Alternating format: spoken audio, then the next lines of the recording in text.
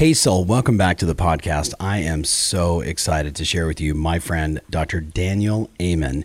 You've probably seen him on one of his 14 or 15 PBS shows. He's written numerous books that basically have the basic premise of change your brain and you can absolutely change your life.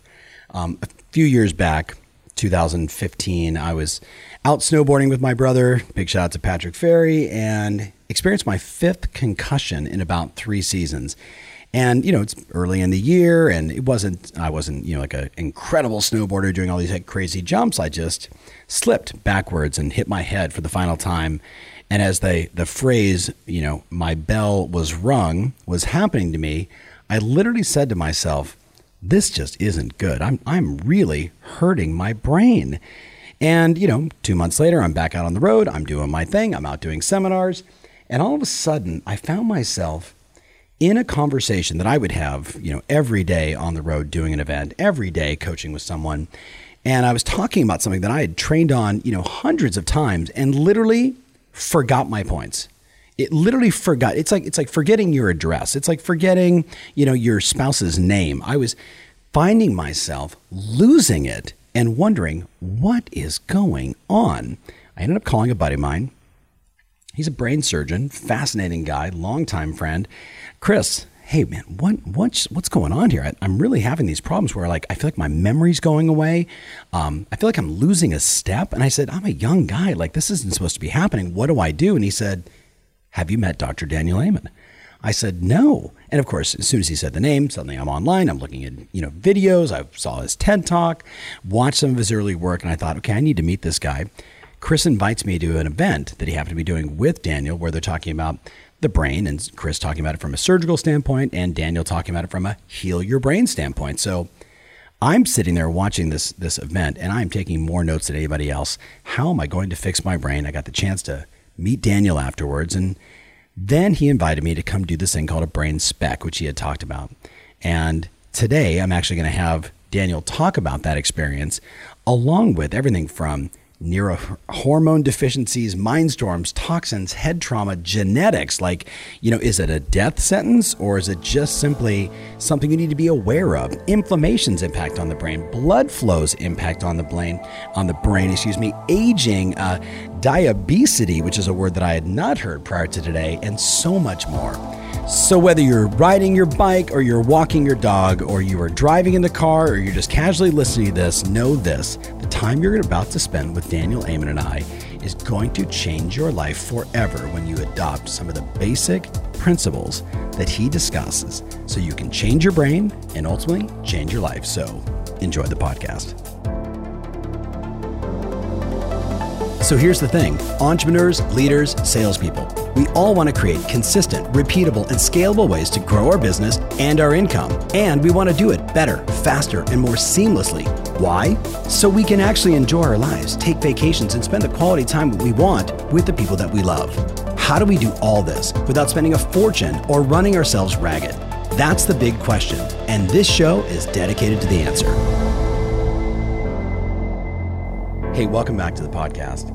Have you ever had that moment where you just felt like you were skipping a beat, where you were missing something? You were, you had memory loss. You just were in the middle of a presentation and you forgot what you were talking about, who you were with, and what you were doing.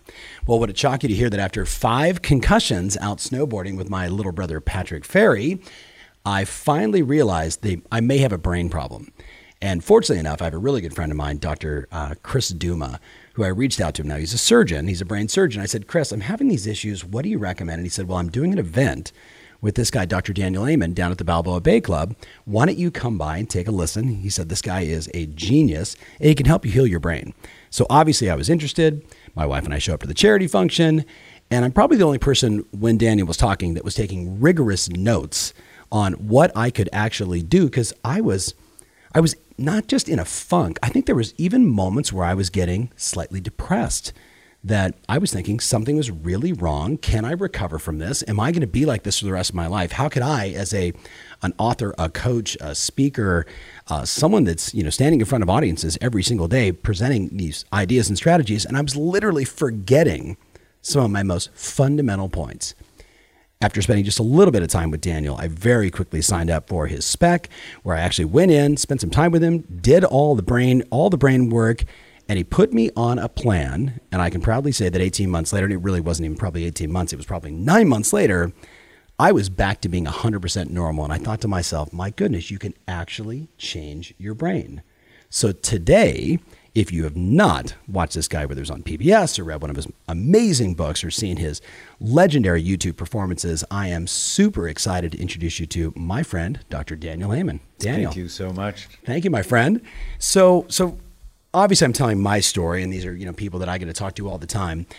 Tell the people that are listening, who is Daniel Amen? Give them a little background on who you are. I mean, I think back to, getting into the military, to the beginning of, psychology and being a psychiatrist, but tell them the whole story. Wow. So I'm one of 7 children. Mm-hmm. That's very important. Yes.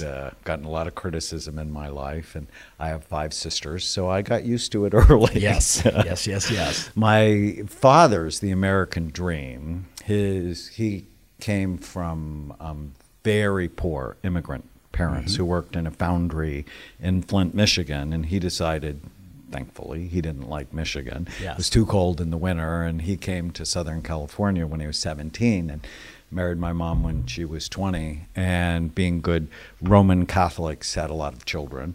And third, which is yes. completely not special. I have an older brother and an older sister and 4 younger sisters. So growing up, there was a lot of You were the monkey in the middle, basically. I was. Yeah, I was sort of unseen. And my dad, his favorite word was bullshit. His second favorite word was no. Yes. And he worked all the time. So really, the only time I ever saw him is when I went to work. Yes. So I learned when I was 10 years old mm-hmm. to work. Yeah. And so that has sort of stayed with me. Mm-hmm. But I had an awesome mother and an awesome grandfather who really sort of put the nurturing part mm-hmm. of me into me. Yes. And when I was 18, it was 1972, which meant the government still had a draft. Exactly. And Vietnam was still going on, yeah. and I had a really low draft number, which meant bye. Mm-hmm. And I became an infantry medic, and that's where my love of medicine was born. But about a year into it, I realized 2 important things about myself. I hate being shot at. It's just not me. I'm just like, no, they're bullets and they're going to like rip your shoulder off. And yes. I'm like, no. And I didn't really like sleeping in the mud. That was just not my thing. Yes. And, Tana, my wife, wants to go camping. And I'm like, I've done that. I've done that once. I don't need to do that again. So I got retrained as an X-ray technician and developed a passion for imaging. Was that your choice, or was that a military, hey, Daniel, we're going to throw you over here? No, because that's that such was an my important choice. I had to. Yes. So I was in Germany at the time. Mm-hmm. Thankfully, I didn't go to Vietnam. I was stationed in West Germany, mm-hmm. so it was actually called West Germany at the time, where our job was to protect the West Germans from the Russians. Mm-hmm. And I was working in a dispensary, and I'm like, I need to change my job. And so I learned to be like the best I could. Mm-hmm. So they would put me into this open slot to be an X-ray technician. I love taking pictures. And mm-hmm. I had my own little X-ray department in the dispensary in Friedberg, Germany. And I just fell in love with imaging. And our teachers used to always say, how do you know unless you look? Yes. How do you know unless you look? And that just stuck. And so got out of the Army in 1975 and went to college, actually for a year at Orange Coast College here in Orange County. I hang in their Hall of Fame, which is fun for me. I would be in their Hall of Shame. I was there for 1 semester. But I was on the speech team. Really? I just had to take a speech class. Sure. And my speech teacher said, you should be on the team. Mm-hmm. And 1976, I won the California State Championship for peace oratory. I actually had a speech I did arguing for a 2-state solution mm-hmm. in Israel and Palestine because my grandparents, my grandmother was raised in Bethlehem. And so anyways, that's where the speech stuff started. And becomes very important. Imaging, speaking, Keep going. And then I decided to go to medical school, even though my speech teacher told me I wasn't smart enough. Apparently she had a brother who went to Michigan State and he didn't get in, and she's like, you should do something else. Yeah. And I talked to my dad, who said, don't spend any more time around that woman. Yeah. Because it's like, you bullshit. spend time around bullshit Yeah. was what he Yeah. would say. And anyways, I ended up going to medical school at Oral Roberts University in Tulsa, Oklahoma. Loved it. And I went back in the Army so I could do my psychiatric residency at the Walter Reed Army Medical Center. It's this world-class, huge institution. And but the reason I became a psychiatrist is my childhood sweetheart. I married her when I was a second-year medical student, and 3 months later she tried to kill herself. And I'm completely freaked out because I have no idea what to do. Because mental illness was actually not part of my family growing up. I mean, I had a dad who, he's larger than life personality, but it was just not part of my experience. And so I took her to the chairman of the Department of Psychiatry at ORU, and I fell in love with him. I mean, not sexually, but I fell in love with him because I realized if he helped her, it wouldn't just help her, that it would help me. It would change It would everyone. help Yes. her Yes. son. When we got married, she had a 2-year-old who I adopted. And I just saw psychiatry has the ability to change generations of people. And it was personal to me. Yes. And I have loved it every single day for the last 40 years. Yes. Except I joined the only medical specialty that never looks at the organ it treated. And I inherited the word bullshit from my father. Yeah. Because I'm like, why aren't you looking? Obviously, these are brain-related problems. It's not because this person just wants to be an ass. Yes. I actually recently did a vlog, which I just learned about, is a video blog that Logan Paul is one of the famous YouTube bloggers that and Logan had all sorts of problems. He came to our clinic in Encino. I have a new clinic there, and his chief complaint was, I want to know why I'm an asshole. Isn't that interesting? I love the insight. Yes. And it turned out he had a significant brain injury, a trampoline accident when he was 12 years old. And it's easy to call him bad. It's much harder to go, why? Exactly. And so I knew that. So when I became a psychiatrist, I'm looking for imaging. How do you know unless you look? And then I did my residency at the Walter Reed Army Medical Center. Was there for 3 years. And then I'm also a child psychiatrist. I did that in Hawaii, which that was awesome. Smart move. And then the Army sent me to a little place in the Mojave Desert called Fort Irwin, where they train the American soldiers to fight the Russians in the desert. And, later it's the Iraqis and so on. And while I'm there, I'm still searching, and I come across neurofeedback, which is a treatment where we put electrodes on your skull, monitor the activity in your brain, and teach you to change it. And now I'm in love. Yes. And from were there, they doing early, like what we have done, the early imaging of that, or was it just reading it on a monitor?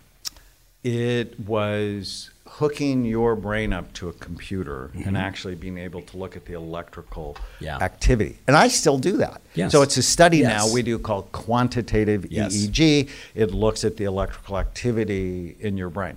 But I did that in 1987, 1988. And I'm so excited. But in 1991, so in 1989, I got out of the Army because I realized they had more places like Fort Irwin, right? I mean, 40 miles north of Barstow is not your idea of fun. No. And I set up the first Amen Clinic. So we just had our 30th birthday. Happy birthday. And in 1991, I started doing a study called brain SPECT imaging. And SPECT looks at blood flow and activity. It looks at how your brain works. And I was the director of a substance abuse treatment program at the local hospital where I was living in Northern California. And I just walked into this grand rounds at my hospital, and the doctor who was head of medicine at the local hospital said, SPECT is a tool to give psychiatrists more information to help your patients. Mm-hmm. And my first 10 cases, it dramatically changed what I did with my patients, and I was hooked. One patient, her name was Matilda, she'd been admitted to my service because she'd been diagnosed with Alzheimer's disease. And she almost burned the house down. She had 5 girls, so I bonded with the family. How old was she? She's 69. Okay, so young.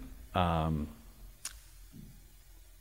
when you look at her, she looks like she had Alzheimer's disease. She couldn't remember anything. Her affect was flat. You know, her facial expressions were flat. But I'm like, how the heck do I know? So I looked. And in 1991, there was already imaging studies on Alzheimer's disease. The back half of your brain is dying. Mm-hmm. So that's what we see in Alzheimer's. She didn't have that. Her emotional brain was working way too hard. And I'm like, oh, she has this thing called pseudo dementia, where she looks like she's demented, but she's really depressed. And on Wellbutrin, a really good antidepressant, within 3 weeks, she's teaching cooking classes on the ward. And it was like the movie Awakenings with Robin Williams. And except what's different than Awakenings is she stayed that way.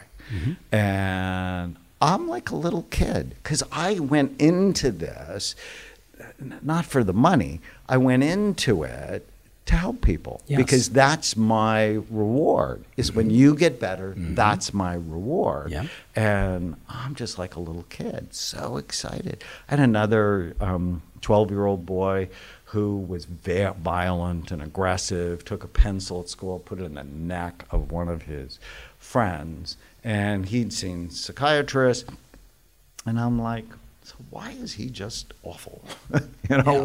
Why? And when I scanned him, he had damage to his temporal lobe. And his frontal lobes were sleepy. So what I learned, damage to your temporal lobe can go with mood instability, irritability, temper problems, memory and learning problems. And frontal lobes, he can't supervise himself. So when I targeted his medicine, he literally became one of the sweetest people on the planet. And not just drugged out, dummied out. No. Yeah. Because when people do that, it means they don't know how to use medicine. Because that's not the goal. Yeah. That's never the goal. We all see that. I mean, I'm interjecting and interrupting because we have my brain specs in front of us. And I think it'd be really interesting because you could talk cases for days, but I want to make it personal. I literally text Daniel last night at like 10:30 at night and said, could you bring in my before and after, right? Let's show them, because I guarantee the people that are listening to this right now, they've experienced what we're talking about, whether it's being angry, getting upset. I actually wrote down one of the questions was, how do we help people eliminate some of the emotional highs and lows, right? So we're going to get into all of that, but take a second and show them, and obviously we'll be putting this up on the screens if you're watching this, and if you're just listening to the audio, you might want to jump over to tomferry.com and actually take a look at this. Take a minute and show the people, maybe to that camera, what my brain looked like when I first came into you, and then let's talk about what we did to get it back on track. Or maybe, you just describe it. You're the doctor. Take it away. SPECT looks at blood flow and activity. It's different than a CAT scan or an MRI. Mm-hmm. They show what the brain actually physically looks like. This looks at function. Yes. And so it's the difference between popping the engine of a car and seeing what the engine actually physically looks like versus SPECT is turning the car on and seeing how it works. Yes. And if you have an anatomical problem, this is likely to show it to me. Mm-hmm. But this is a functional problem. And so here, SPECT basically tells us 3 things. Good activity, too little, or too much. Mm-hmm. And then my job is to balance it. Mm-hmm. And this is looking at the outside surface of the brain. So this view, we're looking up from the bottom. The top is the front part of the brain, the bottom is the back. And what we want is full, even, symmetrical activity. Mm-hmm. This is from one side, the other side, and this is looking down from the top. And a little bumpy, but the one I'm really worried about is your left temporal lobe and your right temporal lobe are clearly hurt in a pattern consistent with multiple concussions, because the temporal lobe should be full and fat and it looked like somebody pinched them in. Yes. And, you know, I always say if I was God's consultant, I would have put bumper guards around the bones in your temporal lobes, because they're very sharp. You were never meant to snowboard. No. You were never meant to play football. You were never meant to hit soccer balls with your head. Rich. And calling a shout out to my producer over here who's a soccer player. So it's troubled, and I could see why you were having trouble, because there's actually a very interesting part of the temporal lobes called the hippocampus. We should talk about that, because the hippocampus is the brain's major mood, memory, and learning center. Okay, mood, memory, and learning. But outside of that, what does it really do? Hippocampus comes from the Greek, and it actually means seahorse. And because it's shaped like a seahorse, actually in my living room I have a big painting of the hippocampus because it's so important. Yes. And every day you make about 700 new stem cell seahorses. So the hippocampus is one of the few areas of the brain that continues to renew itself by this stem cell production. But what's interesting, I just turned 65. My seahorses are not likely to stick around where my 15, almost 16-year-old daughter, hers are. Yes. Why? Because it's blood flow. Did you know that neurons, brain cells, don't age? It's our blood vessels that age. So whatever you can do to take care of your vasculature, your blood vessels, that is the secret to anti-aging. Which means it's exercise and not smoking, not drinking much caffeine, not drinking much alcohol, because all of those things decrease blood flow. I'll say the controversial thing everybody asks me: marijuana is not good medicine for your brain. Oh, man, right I'm now, so if you're glad you're dying saying that. of cancer, that's different. use it to eat. But if it's Tuesday and you're having an edible because you're just going out with your friends, it's prematurely aging your brain. Now, so in your scan, bilateral, both sides, temporal lobes not healthy, and you were feeling 100%. The other image, so here in this one, blue is, actually, I want this one. There we go. Blue is average activity. Red and white are the most active parts of the brain. And in a healthy scan for a man your age, the back part is really active, and everything else is sort of quiet. But and remind us, what is the back part? Because this is like the supercomputer. So the back bottom part of our brain, we have an organ called the cerebellum, which is 10% of the brain's volume, but 50% of the brain's neurons. Half of your neurons are in the cerebellum. So cerebellum is Latin for little brain, but it's way more important than most people think. And most psychiatrists never even think about the cerebellum because they never look at the brain, which has been something I've been trying to change, right? It's one of the missions of my life. I want you to love your brain and look at it. Anyways, your cerebellum... Don't open up your head, just in case you're wondering. Your cerebellum is sleepy, but your anxiety centers are up. And if you look here, it almost looks like a diamond in there. And that can go with past emotional trauma. Now, it doesn't mean it has to, but whenever I see it, I'm like, is there any significant trauma? Now, I remember we talked, you were asking me all these questions, like before you even showed me this, you were saying, now did something happen in the early days? And I'm thinking, well, I was kicked out of 5 high schools, kicked out of both parents' homes, sure, right? I mean, but that was 30 years ago.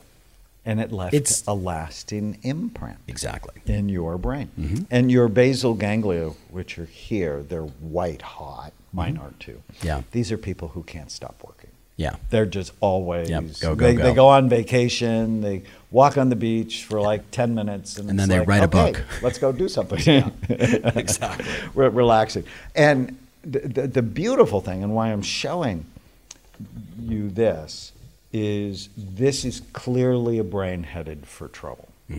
And your follow-up scan, and so this was 2/12/16, and this is 6 months later,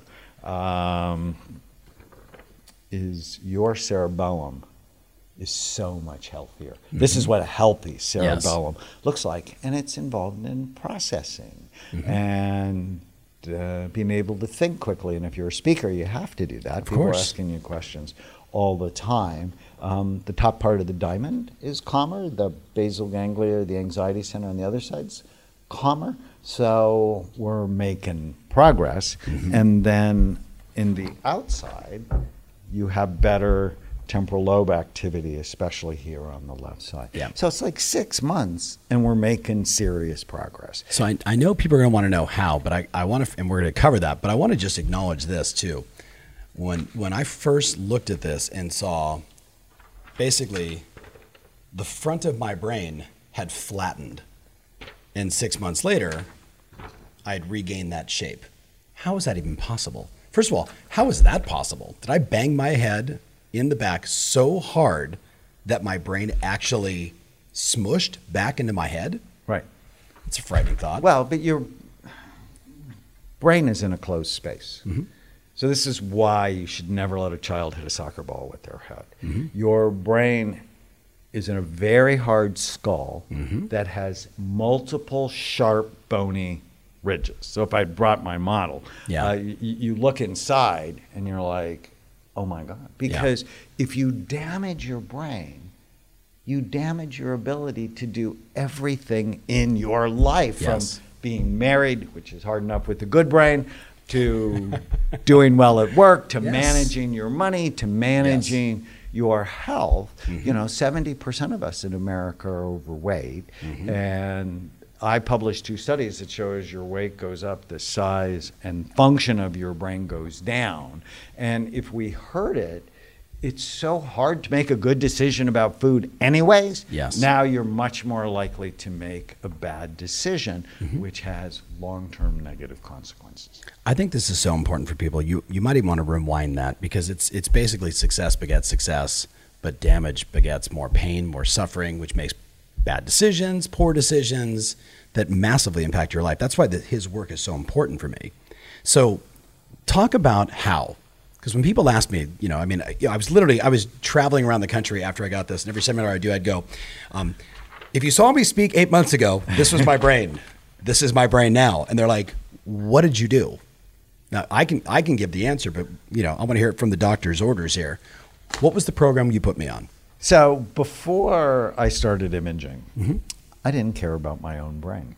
It's crazy, right? I was the top neuroscience student in my medical school. And I'd never seen mine, and I didn't know it was really part of the program to get people well. I'm so embarrassed when I say that, but when I scanned myself in 1991, so when I started scanning, I scanned everybody I knew. I scanned my mom, who has a perfect brain, but it fits the quality of her life. She's 88 and has 50 grandchildren, great-grandchildren. She knows everybody's name. She's everybody's best friend. She's the most consistent, reliable, loving human on the planet. And then I scanned mine, and it wasn't good, because I played football in high school. And I had meningitis when I was a young soldier, and I had a lot of bad habits. So here I am helping people with psychiatric problems. I don't care at all about my own brain. I'm chubby. I'm not sleeping. I'm eating bad food. I see mine. I develop a concept I call brain envy. I wanted my mother's brain.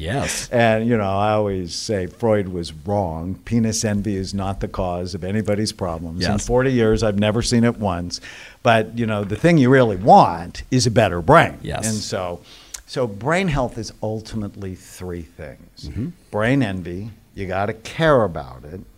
Avoid anything that hurts it, you have to know the list, and we've already talked about head trauma and marijuana and alcohol and nicotine and caffeine. Avoid things that hurt it. Do things that help it. You have to know the list. Yes.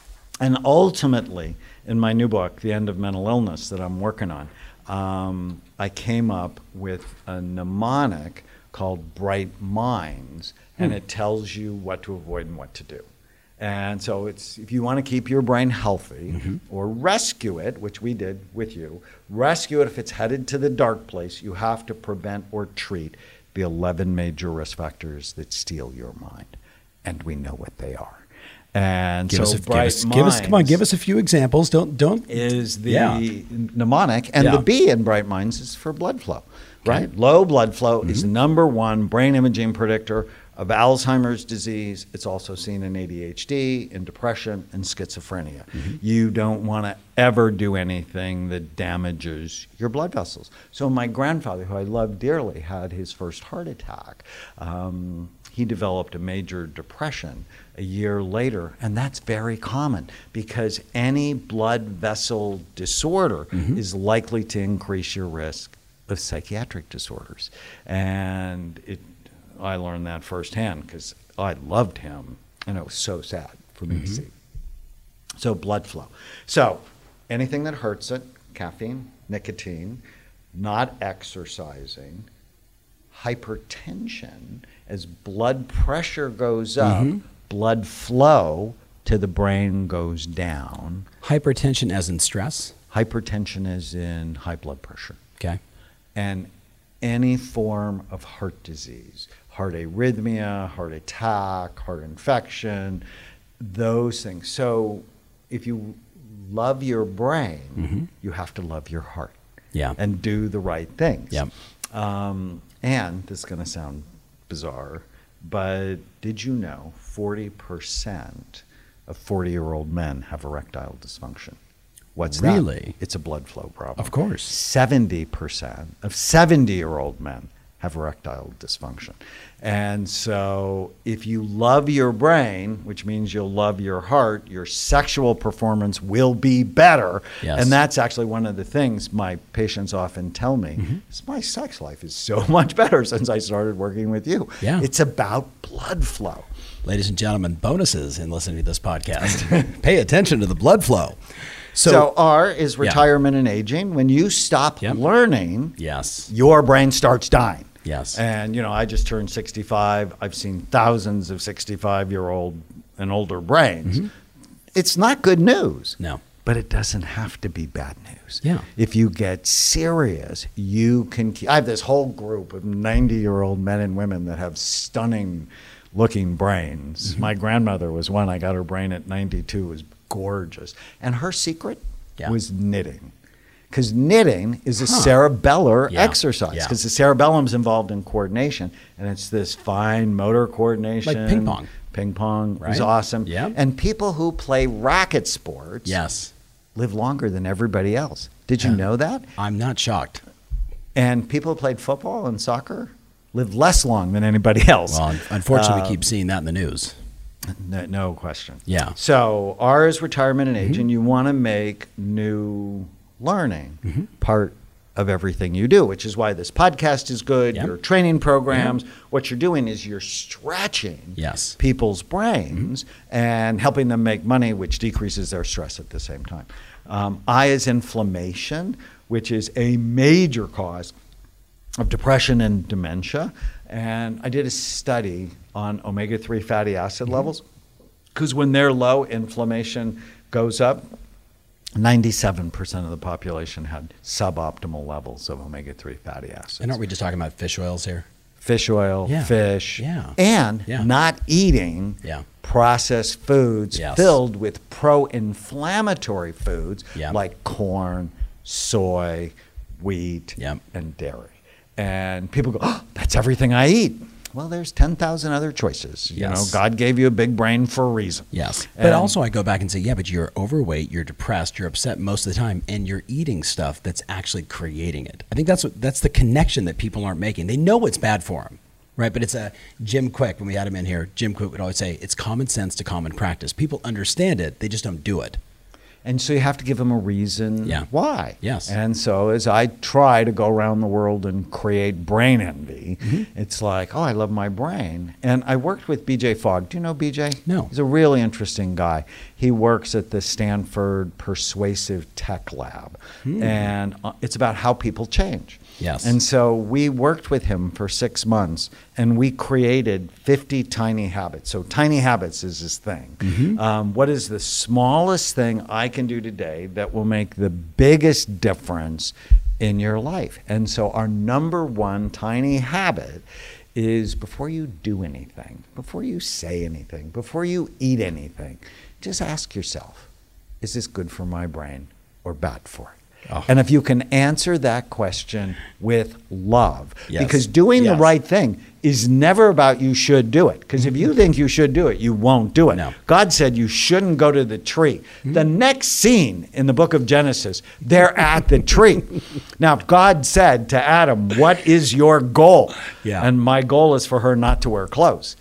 And she goes, let's go to the tree. It's like, no, it doesn't fit the goals I have for my life. You're gonna wear clothes, and they're gonna kick us out of the Garden of Eden. Bad idea. But because people don't make decisions based on their goals, they make impulsive decisions. But I love sugar. I love alcohol. It's like, that's like a bad relationship. Yeah, I need is the one I hear all the time. But I just need a glass of wine to mellow out. Or I need to, I just need to eat something, that's just going to mellow me out. It's the lie that will kill them. Yeah. Right? Because ultimately you need a healthy brain. Yes. Because without it, everything in your life is harder.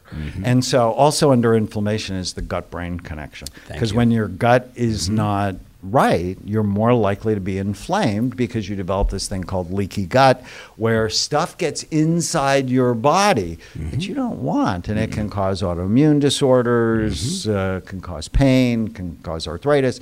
Probiotics can be really helpful. Say probiotics. This is where Brad Davidson changed my life when I was 40. He's like, you have to kill all inflammation in your body, and we got to get your gut healthy.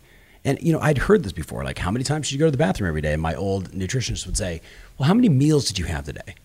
And I was like, 3. She's like, well, there's your number. I'm like, holy crow. Then I would just go around and ask people, how many times do you go to the bathroom every day? Oh, Ferry, why are you asking such a weird question? I'm like, well, how many times? They're like, maybe once. And I'm like, oh my God, you're full of shit. So do you have any stats on that? Like I'm obviously sharing things that I was told early on. Inflammation, the impact of the lack of digestion, right? The lack of gut health. If your gut's not right, you're more likely to have brain fog. You're more likely to be anxious and have trouble sleeping.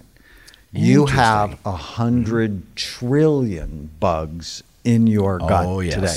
10 times the number of cells in your body. So it's almost like the body is the host for the bugs. And we're talking parasites right now. Other than parasites? There are bacteria, there are viruses, there's some parasites. And you should have about 85% healthy bugs to about 15% of the troublemakers. People have heard of E. coli. And so everybody has E. coli in them. It's when you damage the healthy ones. And how do you do that? Well, what does alcohol kill? Bugs. My wife's a nurse, and why does she put alcohol on your skin before she gives you a shot? Because it's killing the bugs. So drinking a lot of alcohol is murdering a lot of the bugs. Antibiotics, what do antibiotics kill? Bugs. Pesticides, what do pesticides kill? Bugs. It's like, well, I don't need pesticides. Well, every time you're eating something that's not organic, and some of the times when you are eating organic, you're ingesting pesticides. Artificial sweeteners like Splenda have been shown to damage the microbiome or the bugs. You know that there's a whole bunch of people listening right now like, oh, well, there's nothing I can do then. I mean, he's taking all the fun, no caffeine, no nicotine. I don't like exercise. I got to eat fish oil every day or eat fish every day. I can't drink. I can't smoke. I'm thinking of that Adam Ant song. What do you do? So I have a high school course. Let's hear it. Called Brain Thrive by 25. And actually, people want to learn more about our online courses at Amen University. But this is my favorite course. And we've taught it for 10 years. It's in all 50 states, 7 countries. And we teach kids this information. We teach them to fall in love with their brain. And invariably, a 9-year-old, a ninth grade boy, never girl, Yeah. will raise his hand and go, how can you have any fun? Just Yeah, like you just exactly. said. And we play this game with them called Who Has More Fun? The kid with the good brain or the kid with the bad brain? Oh, Who gets the girl yeah, and yeah, gets yeah. to keep her because he's not an ass? Yeah. The kid with the good brain or the kid with the bad brain? Who has the most independence because their parents trust them Yes. the most? Yeah. The kid with the good brain or the kid with the bad brain? Who gets into the college they want to get into?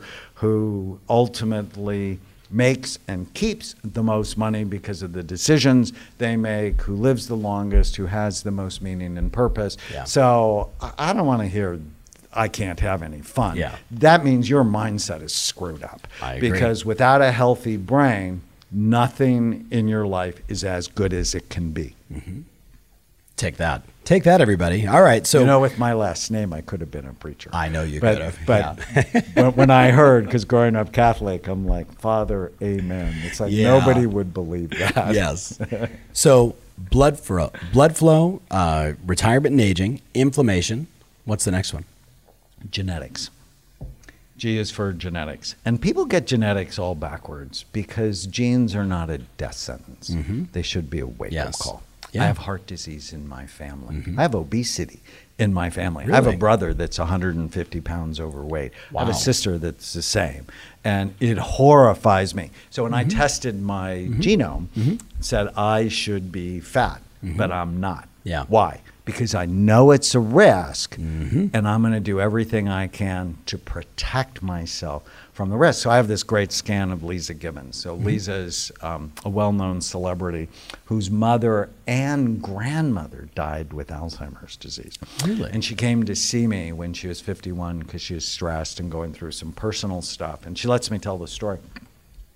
And her brain looks like she was headed for Alzheimer's disease. Because we can actually see if you're headed for Alzheimer's disease decades before you have any symptoms, whether or not you're headed for the dark place. Okay, before you tell me, where do you see that in the spec? So what you see, so if we go to your first scan, what you see is the back half of your brain is dying. So I would see low activity here, but I would also see this area. It's called the posterior cingulate, and it's visual memory integration. And yours is sort of sleepy. But 6 months later, it's phenomenal. Yes. Yeah. And so what we're doing is preventing it in you. Well, how exciting is that? Absolutely. Because you're not an in-the-moment person where I'm just going to make a decision for now. You are thinking about 5 years from now, about 10 years from now. I've got a 20-year vision for my life, and Right. it has a healthy brain in it. And a healthy brain in it. So the impulse to drink or the impulse to have the banana split, it doesn't fit, right? I use those words with my patients all the time. Yeah. So then what? If I do this, then what happens? And does it fit? And does it fit with the goals I have for my life?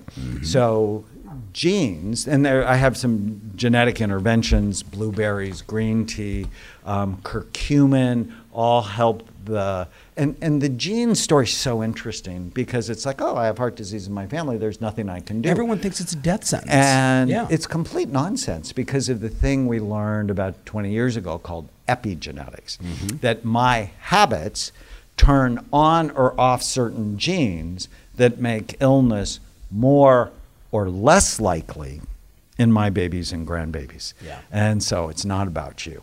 Yes. It's about generations of you. And in my new book, The End of Mental Illness, I actually dedicate it to my two nieces. They were Why? raised in chaos. They have a huge genetic risk factor for mental illness: schizophrenia, bipolar disorder, OCD, depression, addictions, criminal behavior. So, and they were raised by parents who had domestic violence, depression, drug abuse. They went to multiple schools. And about 3 years ago, Is this Tanya's family or is this Tana's your family. Okay, sorry. Her half sister, she was estranged from her half sister. But when we got a call from CPS, that they had taken the children, we knew we must act. Yes. And so we wrapped services around their mother, who was an addict at the time. She just had her 1-year chip. I'm so proud of her. Congrats. And we know these girls are loaded for mental illness. And so at the end of mental illness, how do I prevent it in them and their babies and grandbabies? And they're doing phenomenally well. Yes. But you know, they're no longer addicted to hot Cheetos. You know, Yeah. my first grocery trip with them, grocery store trip, was so painful for them because I said, look, before we go in, I'm just going to tell you, I don't spend money on things that are going to hurt you. And so that was hard for them. They're like, what does that even mean? Right? That means is half of what they wanted they didn't get. Yes. But now, and we made the turn about 4 months into this thing, when we're at Summer House in Corona Del Mar, Yep. and Alize ordered a salmon salad and finished it and liked it. And now, is I've this had that good salad. for my brain or bad for it? Yes. So genes are not a death sentence. Yes. Needs I think that's to be a wake-up call. so important for everybody listening to this, because I mean, we've all heard that story. You hear it millions of times. I've heard it, thousands of times from people that say, well, my family, the way we were raised, who we are, my parents, in my, in my blood, I have a bad back. I'm like, well, the fact that you're 25 pounds overweight doesn't help, and you don't exercise and you never stretch. Well, no. It's my genetics. I mean, It's the lie. How do you get people, what's your best hack to actually get people to create awareness that they can take control and do something about it? I scan them. That's why I loved imaging. Yeah. Because you see it and you go, That's why I oh my loved God, imaging. this is terrible. Yes. I want it better. So you, Yes. like me, Yes. when I saw my terrible scan, I developed brain envy. You did the same thing. Yep. And then you acted on it. Yes. And within 6 months, you got benefit. I did the big NFL study. So the H is head Yep. trauma. Yes. Brain is soft, about the consistency of soft butter. Skull is really hard. Skull has sharp bony ridges.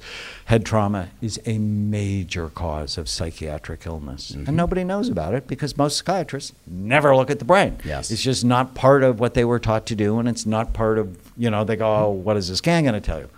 The underlying physiology of the patient in front of you. You're going to really guess at that? Are you insane? And one of the things I learned is 40% of the patients who come to Amen Clinics had a significant brain injury. Interesting. Before they came to see us. And it's a major cause of homelessness, of suicide, of alcohol abuse, of drug abuse, of depression, of panic attacks. And that's why you and I are sitting here, standing Exactly. here talking, Yeah. is that head trauma damages people's lives. Tell the story about Andrew.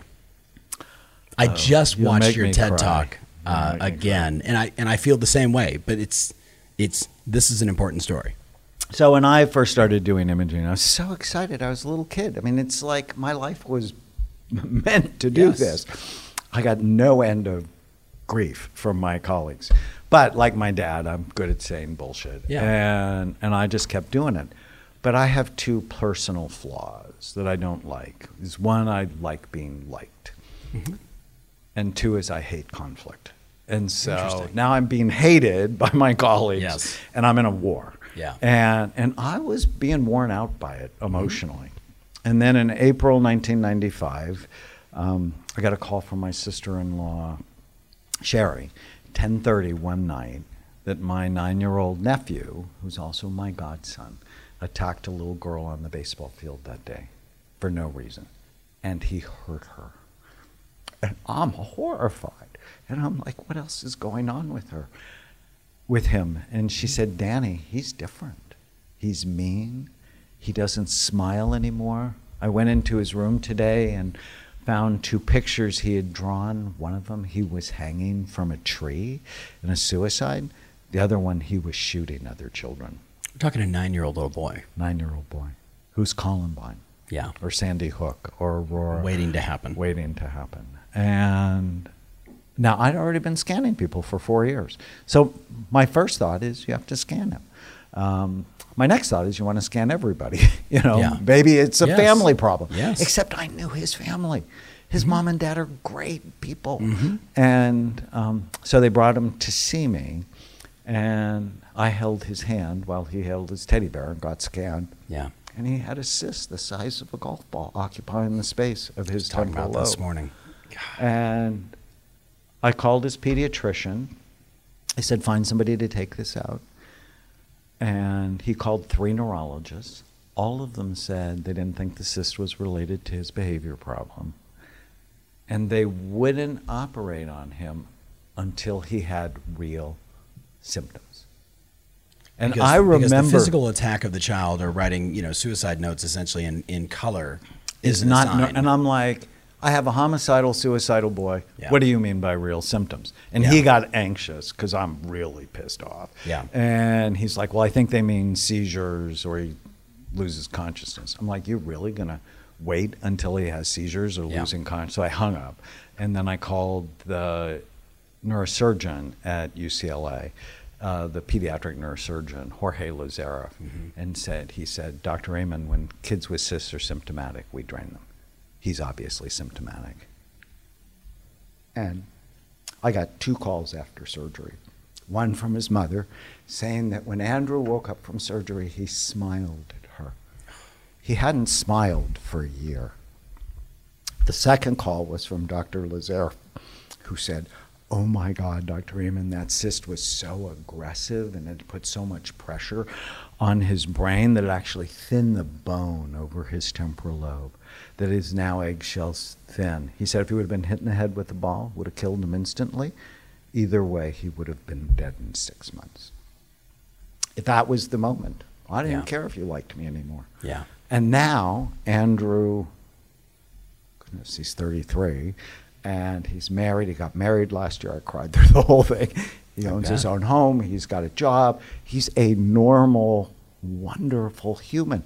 The easy thing when people do bad things is to call them bad. That's easy.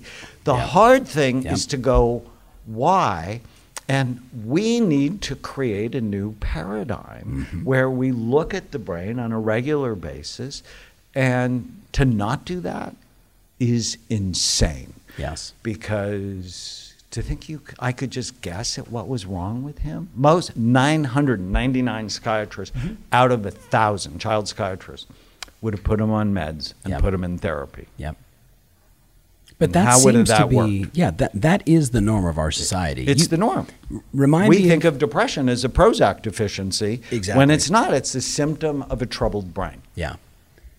So we're going through this list, but I want to bounce. for a minute because I have all these questions, and a lot of people are asking questions on Instagram that I want to hit you with, and we're going to come back to get to T on Bright. But one of the questions that was brought up is, tell me how to eliminate the lows in depression. Well, the first thing you do is you start loving your brain. It's the first thing you do. I always think of people in 4 big circles. There's a biological part to us, so that's the bright minds and brain. There's a psychological part to us where I teach people to kill the ants, the automatic negative thoughts that steal their happiness. There's a social part of us, maybe the highs and lows are because you're around really difficult people who have bad brains. And by the way, we're talking about all of my entrepreneurial, crazy rock star salespeople, real estate agents, lenders, et cetera, that's exactly, they're in the stress all day long. Keep going. And then there's a spiritual part to all of us, which is, why are you on the planet? Why do you care? Yes. Yeah. If you're purpose driven, like you are, and like I am, you tend to be happier. Yes. But it's all 4 of those circles working together to make you who you are. And so you want better moods. Well, the first thing you need is a better diet. Yes. There's this great study from Australia where they measured people from 2 of their outer islands. One of them had fast food restaurants on the island. The other one did not. The one who had fast food restaurants, significantly lower levels of omega-3 fatty acids, so they had more inflammation, and 5 times the level of depression. Really? Just because of the food they were eating. Yes. And so I think know better, do better. And if you just increase the number of green leafy vegetables and colorful vegetables, your mood is better. They found it to actually be a treatment for depression. Yes. So someone else asked, and kind of staying in this same line, was, hold on, I want to find it really fast here. The 5 must supplements for a healthy brain. So, and the 5 may just be a random number. So the supplements for a healthy brain. So part of it depends on your brain. Yeah. But I think everybody should take multiple vitamin because it, according to the CDC, we have nutrient deficiencies in this country. Magnesium, zinc, vitamin C, vitamin D, and a multiple vitamin just helps to prevent. Omega-3 fatty acids, fish oil. And if you're a vegetarian, you can get omega-3s from algae. They make algae-based EPA and DHA. The problem is it's really expensive and it's really hard. Yeah. So the fish oil, for example, that we make at BrainMD, it doesn't have fish proteins in it. It's just really loaded with healthy omega-3 fatty acids. Vitamin D, you should know and measure your vitamin D level, and then you should optimize it. I live in Southern California, where it's sunny 330 days a year, but my level was terrible. Me too. I just did my most recent blood work. And so I take 7,000 units of vitamin D every day, and my level's 80, which is good. So normal's between 30 and 100. But people who are over 40 compared to people who are under 20 have half the risk of cancer. And when you have low vitamin D, you're hungry all the time because leptin, the hormone that tells you not to eat, doesn't work in your brain. And so as soon as I increased my vitamin D intake, my appetite went away. And that helped me because, I told you I have fat people in my family, and I've struggled with it my whole life. And now I don't because I'm not hungry all the time. And I make better decisions, right? Because I'm conscious, I'm purposeful about that. Other supplements then depend on your type. I was just going to say, it's Donna Lermer. I think she should get her blood work done. What do you think? I think everyone. To actually know. Don't business people teach this principle all the time. You can't change what you don't measure. Thank you very much. Right. You can't change what you don't measure. So everybody, every year, should get a blood work panel, a CBC, a chemistry panel, testosterone, even if you're a woman, know your vitamin hormones. D, C-reactive protein for inflammation, hemoglobin A1C, for blood sugar, which we'll talk about. Every year you should do. You should do that, and then the supplements should be based on your type.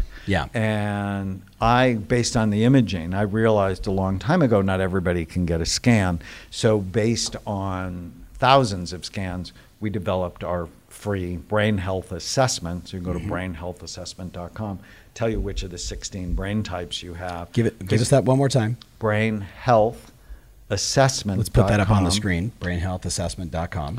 And it'll tell you which of the 16 types you have. Are you impulsive? Are you compulsive? Are you sad? Are you anxious? And then it'll recommend supplements targeted to your type. Good. And that's how I think of supplements. I really appreciate you having that answer. I mean, there's obviously, we all know the basics, right? You got to have omegas.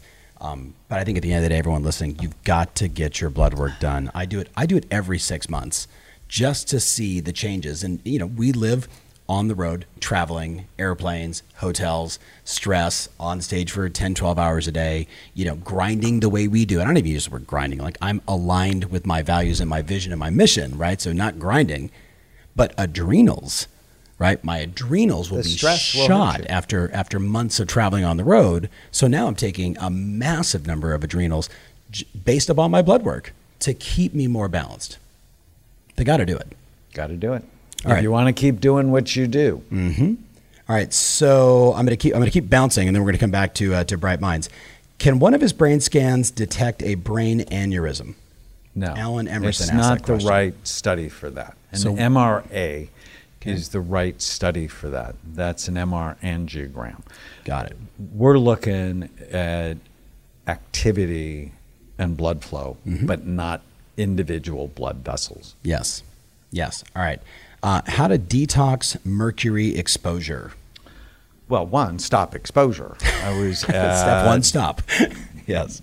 Bayside restaurant on Sunday with my kids, and my son-in-law ordered swordfish, and he does that a lot. And I'm like, don't do that. Yeah. Tony Robbins came to see me because he had mercury poisoning from the insane amount of swordfish he was eating. Yes. And so decrease exposure. And then I'm a fan of supporting your 4 organs of detoxification. So talk about decrease exposure to mercury. So I don't eat tuna and I don't eat swordfish. And I had my mercury fillings out of my head. Yep. So, but the 4 organs of detoxification are your kidneys. So drink more water, be purposeful about that.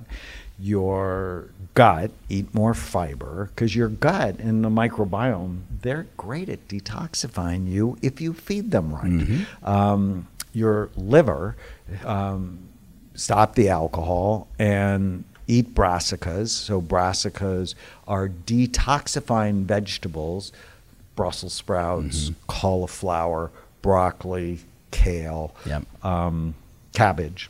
I love all those. I love it, right? There's no suffering in getting well. You just have to have, you either need to know how to make them or have somebody, be nice to the person who does know how to make them. Exactly. And then your skin is the biggest detox organ in your body. Yes. And so we're totally into tea now with toxins, but take saunas, infrared saunas. Yes. People who take the most saunas have the lowest risk of Alzheimer's disease. So there's a study from Finland on people who took 0 to 1 a week, 2 to 3 a week, and 5 to 7 a week. And the 2 to 3 saunas a week had a 30% drop in their risk of Alzheimer's disease. Interesting. The people who did 5 to 7 had a 60% drop in their risk of Alzheimer's disease.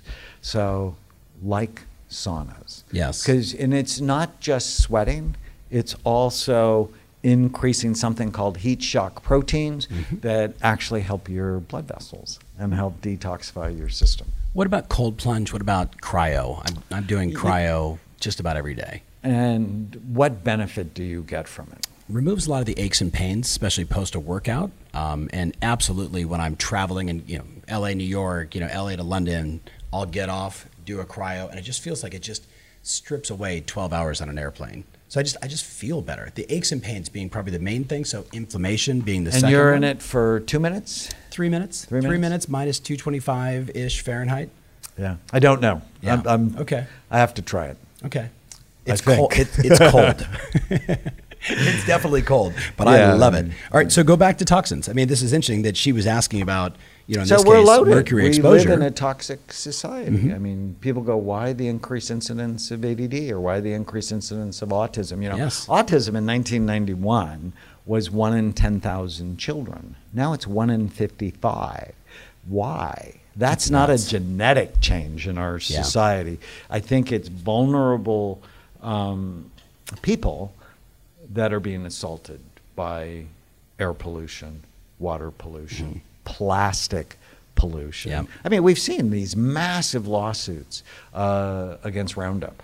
$286 million a jury awarded a man. Massive lawsuits against baby powder. Yeah. That the plastics that we are consuming, the parabens and phthalates, they're called hormone disruptors. Yep. And I like this app. I have no money in the app. It's called Think Dirty. You can scan all of your personal products, and it'll tell you on a scale of 1 to 10 how quickly they're killing you. You should not be putting aluminum under your armpits every day. Yeah. And, there are aluminum-free deodorants that work. Yeah. And when I first downloaded that app and I scanned my bathroom, I threw out half of it. Oh, easy. So soft soap, Yeah. for example, on a scale of 1 to 10, 1 is good, 10 is killing you early, was a 10. Yes. I was horrified. Yeah. And now I get something off Amazon, it's made in Africa, called Alafia, and it's not very expensive, and it works. Barbasol, the shaving cream I used since I was like 14, is a 10. Yes. And now I get something called Kiss My Face. Yep. That's a 2. From Mother's Market. And Yep. it's a 2. And it actually is cheaper because it lasts way longer. You know, Barbasol's like gone in 2 weeks. Yeah. This is gone in 2 So months. you have to buy more and kill yourself faster. And people go, oh, but it's expensive. It's like, no, it's not. But being sick is expensive. People don't get it. Thank you. you. Oh, I can't do that. It's too much money. It's like, come on, God gave you a big brain for a reason. Yes. You can figure out how to do this because if your brain's better, you're going to make more money. Yes. We don't get the money thing right. People go, oh, all the doctors aren't imaging because of the money. Yeah. It's like, no, it's not the money. It's the mindset. Yeah. Got to get your mindset right. Yeah. This group is all about that. I mean, that's why they've eaten you up every time we've done work together. So, all right, toxins. What's the next one? So, and in toxins, Yeah. It's alcohol, marijuana, any drugs of abuse, really. But it's toxic air, mold exposure. Yes. Every real estate agent knows that one. And it's so important. Dave Asprey and I are friends, and he first got his scan 14 years ago. His brain looked like crap. I mean, it was really Is this when he was really awful. fat also? He was, Yeah. and he had brain fog. It was terrible. He had mold in his house, and he had Really? he did a documentary I'm in called Moldy. Okay. And it's brilliant. It's a major cause of psychiatric problems. Okay, I want to go on a limb here. Why is it that marijuana is now being pushed on people like alcohol and everything else? Why is that? I mean, I grew up in the day and age when, look, I mean, I tried pot when I was a kid, like everybody else, maybe everybody else growing up in my area did. But then you kind of realize, like, I think I woke up around 17 and said, every time I do this, I become a zombie. I've got way too much energy. I've got way too many things I want to do. So it just wasn't, I was easy. It wasn't my thing. And now I look at a bunch of people I know that are 30s, 40s, 50s, 60s that are taking edibles. Like it's a Tuesday night and they're dropping an edible, smoking some weed, hanging out, having a drink. And I'm questioning the sanity of it. Hey, it's Tom. If you've been listening to me for a while, you've heard me say repeatedly over and over again, we are living in the review economy. That's right. Consumers are making decisions based upon reviews. With that said, I'm looking to get this podcast into the minds of more amazing people just like you. You can help. Would you go to Apple Podcasts and write a review? Tell them what you think. Hey, 1 star, 5 stars, make up your own number of stars. Totally fine by me, but please go to Apple Podcast and write a review. It means the world to me. Thanks in advance. Now, let's get back to the show. So let me talk about this because I have no dog in the fight. Yeah. I don't have a marijuana company, and I actually make more money if you do marijuana because you're more likely to see me. Exactly. So I have no dog reality, in the fight, Yeah. except I've seen 150,000 SPECT scans over the last 30 years, and the marijuana ones look older. Yeah. They look sicker. Yeah. I have so many 16-year-old patients who start smoking pot, and all of a sudden they look like they have ADD. Yeah. And they have no motivation. They Yeah. can't do school. Does it happen to everybody? No, but it happens enough that it's risky business. Yeah. If you smoke as a teenager's pot, it increases your risk of psychosis 450%. If you smoke as a teenager, it increases your risk of depression and suicide. One of my friends who's 76, he's been smoking for 50 years, and he came to see me. His brain looked like he was 106. I mean, Yeah. it really looked awful. Yeah. And he stopped. Yeah. And, for about the first 2 months, he was struggling with, some anxiety and insomnia. But, I gave him some supplements, and now he's better than ever. Yeah. So it's the little lie. Now, I'm a fan, Tana's not, but I'm a fan of legalizing marijuana because please don't put them in jail. I agree. Put them in a cage, Yeah. really, Yeah. and let them hang out with bad people and give them bad food and chronically stress them. That's not smart. But let's not say it's good for everybody. And now that it's legal in many states, there's going to be a lot of study, and a lot of the studies are already coming out and saying it's increasing the risk of suicide and depression and things like that. Yeah. So sorry. But is it sorry for worse everybody than out there. alcohol? Yeah. No, not really. Yeah. Is it worse than Xanax? No, not really. But none of those things are good for you. That you once shared a quote, and now, of course, now I'm really going to pick at, somebody's, little scar here. X percentage of women under age 40 are on some kind of Xanax or something. So 23% of women between the ages of 20 and 60 are taking antidepressant medication. Mm-hmm. It's a scandal. Yeah. What else is a scandal is 36% of teenage girls will struggle with major depression during their adolescence. It's insane. Yeah. And it's because we're working on the wrong paradigm. Mm-hmm. And in my new book, The End of Mental Illness, I have this writing device you'll like. There's a section in each chapter on if I was an evil ruler, how would I create mental illness in America? And basically, I'd create American society. I'd give everybody social media apps that make everybody else's life look amazing, and by comparison, yours sucks. I'd create the KFC Hot Cheetos sandwich. There's a new sandwich by KFC. KFC Hot Cheetos. Now, if you're listening to this and you're going, oh, that sounds amazing, you have work to do. Because I look at that and I'm like, that is clearly a weapon of mass destruction. Exactly. And then here's a gun, right? It is shocking. And yet, is it supply and demand? Is it a lack of awareness? Is it a lack of discipline? I have to tell you this story. I was in the clinic last week, and a 9-year-old boy came up to me, and he was so excited to meet me. And his mom said, could you just talk to him about screen time? Yeah. And his eyes went down, and I said, look at me. I said, you don't know this. I said, very few people know this. But Google and Apple and these companies hire neuroscientists. Mm-hmm. They hire neuroscientists like me to figure out how to make addictive gadgets so that they can get more mind share, more of your attention to make money. Yep. Don't let them do that. There's actually a book about this called Hooked, How to Create Addictive Gadgets. Oh, yes. And I'm not okay with that. Yeah. And the more time you spend on the gadgets, the more likely you are to be anxious, depressed, and overweight. And so we have to be careful. My grandson, my oldest grandson, he came out of the womb addicted to the iPhone. And when he gets screen time, his tics go up. Mm-hmm. He gets these blinky things in his face. It's like, no, these things we need to be thoughtful, careful.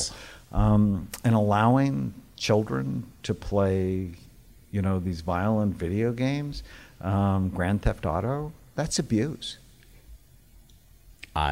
It's shocking. And I know someone's going to say, okay, someone's going to be listening like, these two righteous son of a bitches, what are they talking about?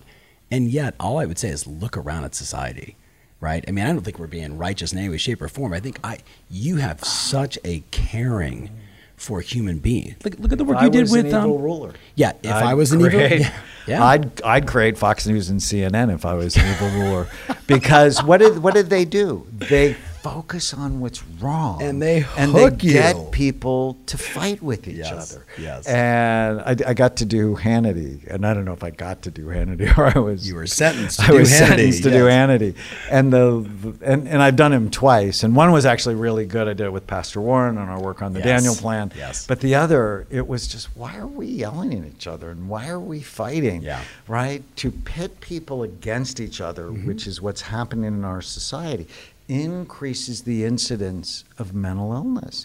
And we have to be more thoughtful. We have to be more careful. And I'm coming up with the evil ruler card game. I think it's fantastic. All right. I actually want you to switch gears. You talked about the Daniel Plan, and I was actually in the gym this morning, and then again with my my active release therapist. I had quite the morning. Gym, active release therapist, stretching, and then cryo, and then you and I. So it's been a brain active morning.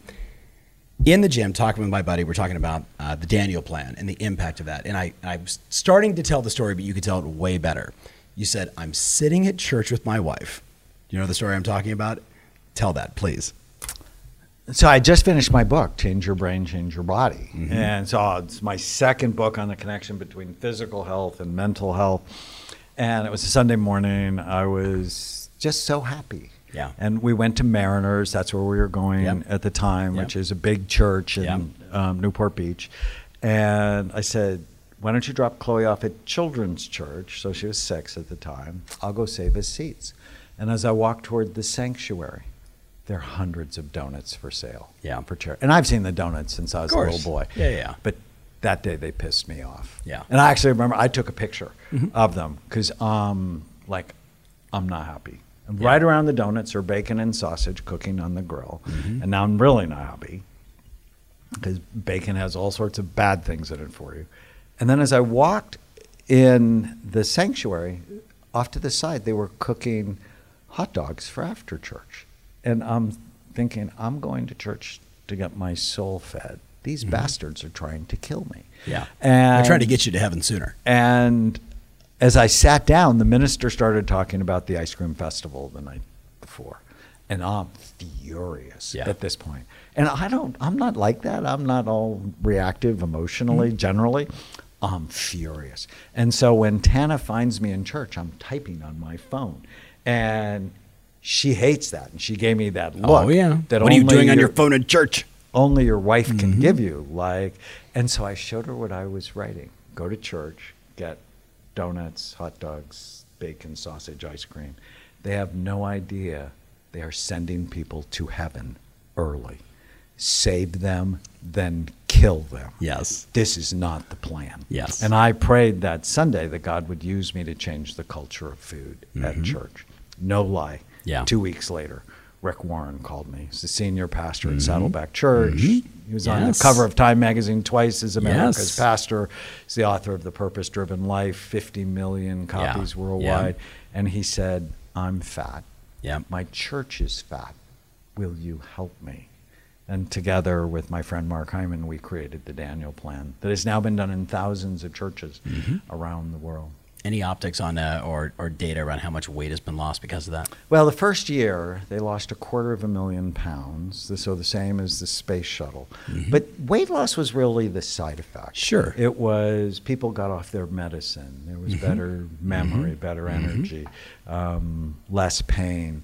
The stories of transformation are That's what it's all about. Yeah, I mean, that's what drives you. The stories, it's right? the stories. It's the healing. It's people getting better. I look at my own situation and just that experience. It's all I want to do is share you with everybody afterwards. Remember we did the Facebook Live, sitting in your office, and you had all of the NFL brain specs sitting in front of us. Talk about that just for a second, because anybody that saw the movie Will Smith Concussion, they experienced a bit of you inside of that. Well, I was a consultant on the movie. I was actually written into it as Hope and written out of it, so I know what that's like.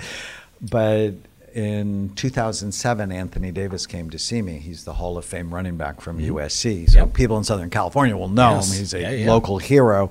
He's called the Notre Dame Killer because in 1972 he scored 6 touchdowns against the University of Notre Dame. I got goosebumps. And but in 2007, he had memory problems, temper problems. He had periods of confusion. He's on the 405 freeway, and he has no idea where he's going. He had to actually pull off. And one of the pharmacists at USC recommended he come see me. And at 54, his brain looked like he was 85, and bad for 85. He clearly had traumatic brain injury. And I put him on multiple vitamin, fish oil, brain boost. Taught him those 3 things: brain envy, avoid things that hurt it, do things that help it. And within 3 months, he's radically better. And he's so excited that he's like, Doc, we have to tell people. And so he wrote to the commissioner about we need to work on rehabilitating brain trauma. Commissioner never wrote him back because they were in full-on denial at the problem. But in January 2009, we started our study. We partnered with the NFL Players Association, and we've scanned and treated 300 NFL players. Wow. And within 2 months, 80% of our players get better. When we do that, we put them on the supplements, and we teach them about brain health. And I have cool players like Terry Bradshaw and Rosie Greer and Jack Youngblood. Legends. And the idea behind this study is, yes, playing football causes long-term brain damage. don't lie about it. Just and I don't think parents should be signing consent forms for their children, because the children's brains are not finished developing. How do you really give consent that this could actually impact your ability to be a good dad, or your ability to be a good mom, or your ability to, it's just the facts that football causes long-term brain damage. But if you're going to play, and one of my players just signed an $88 million deal, if you're going to play, you should be putting your brain in a healing environment. You should be rehabbing it every day. Yeah. Talk about, you sent me to this place, and it was, for me, it was painful, but it was sitting in that oxygen chamber for an hour at a time. I think I did it 5 or 6 times. It was extraordinary, right? Obviously the benefits, all part of sort of my healing process, but talk about that just for a second. So one of my favorite treatments for traumatic brain injury is hyperbaric oxygen. If you have low blood flow to your brain, I'm going to want to put you in a chamber, because more oxygen under pressure increases the oxygen to your brain. It also increases stem cell production. Yes. And it promotes healing. And the 5 concussions you had were wounds. Yes. And hyperbaric oxygen is actually approved by Medicare for 14 wound healing indications. And I think anybody that's had a stroke should probably be in a hyperbaric chamber. Yeah. Now, we don't have the Lazarus treatment to bring the dead back to life, but we can get the struggling better. Yes. And too often people have neurodegenerative diseases like strokes or Parkinson's. People just, all they do is they're like sheep, and that they follow, I'm taking this medicine or that. And the neurologist is not talking to them about, well, we need to change your diet. We need to put your brain in a healing environment because it's dying on you. And there's so little of that going on just because of how medicine has changed since I've been a doctor. As a psychiatrist, I used to get an hour with people. Yeah. And now it's just turned into 15-minute med checks, and I have no interest in that. Yeah. And people go, but that's what they reimburse. It's like, well, so what? Be good enough. People want to come see you and pay you. Yes. It's like, don't just go with the flow, because the flow is toxic. Yeah. Your dad called you a maverick, or was it your mom? It was my dad. Yeah. And to him, that was not a and that was not thing. the positive maverick we're talking Except about. if we have time, he's my best story. Okay, you should. So I'm doing plank this morning for 3 minutes, Good and job. I am focused, and that for me, that's a lot. But I'm thinking about your dad, and I'm thinking, that son of a bitch is doing 6 minute, 7 minute planks. So tell that story. He texts me. Yeah. He actually did it. He texted me yesterday with, the time that he was able to do a plank. Tell him how old your dad is. Yeah. He's 90. 90. And he and I never really got along very well, because there was like no bonding. He was not a great dad, right? Yeah. He never went to one of my Little League games or basketball games. And I was bitter about that. It's like, the only time I see you is when I'm working. What's that about? Yeah. But over time, I realize he's a product of his environment. Exactly. And he is the American dream. He was chairman of the board of Unified Grocers, which is a $4 billion company before they were acquired.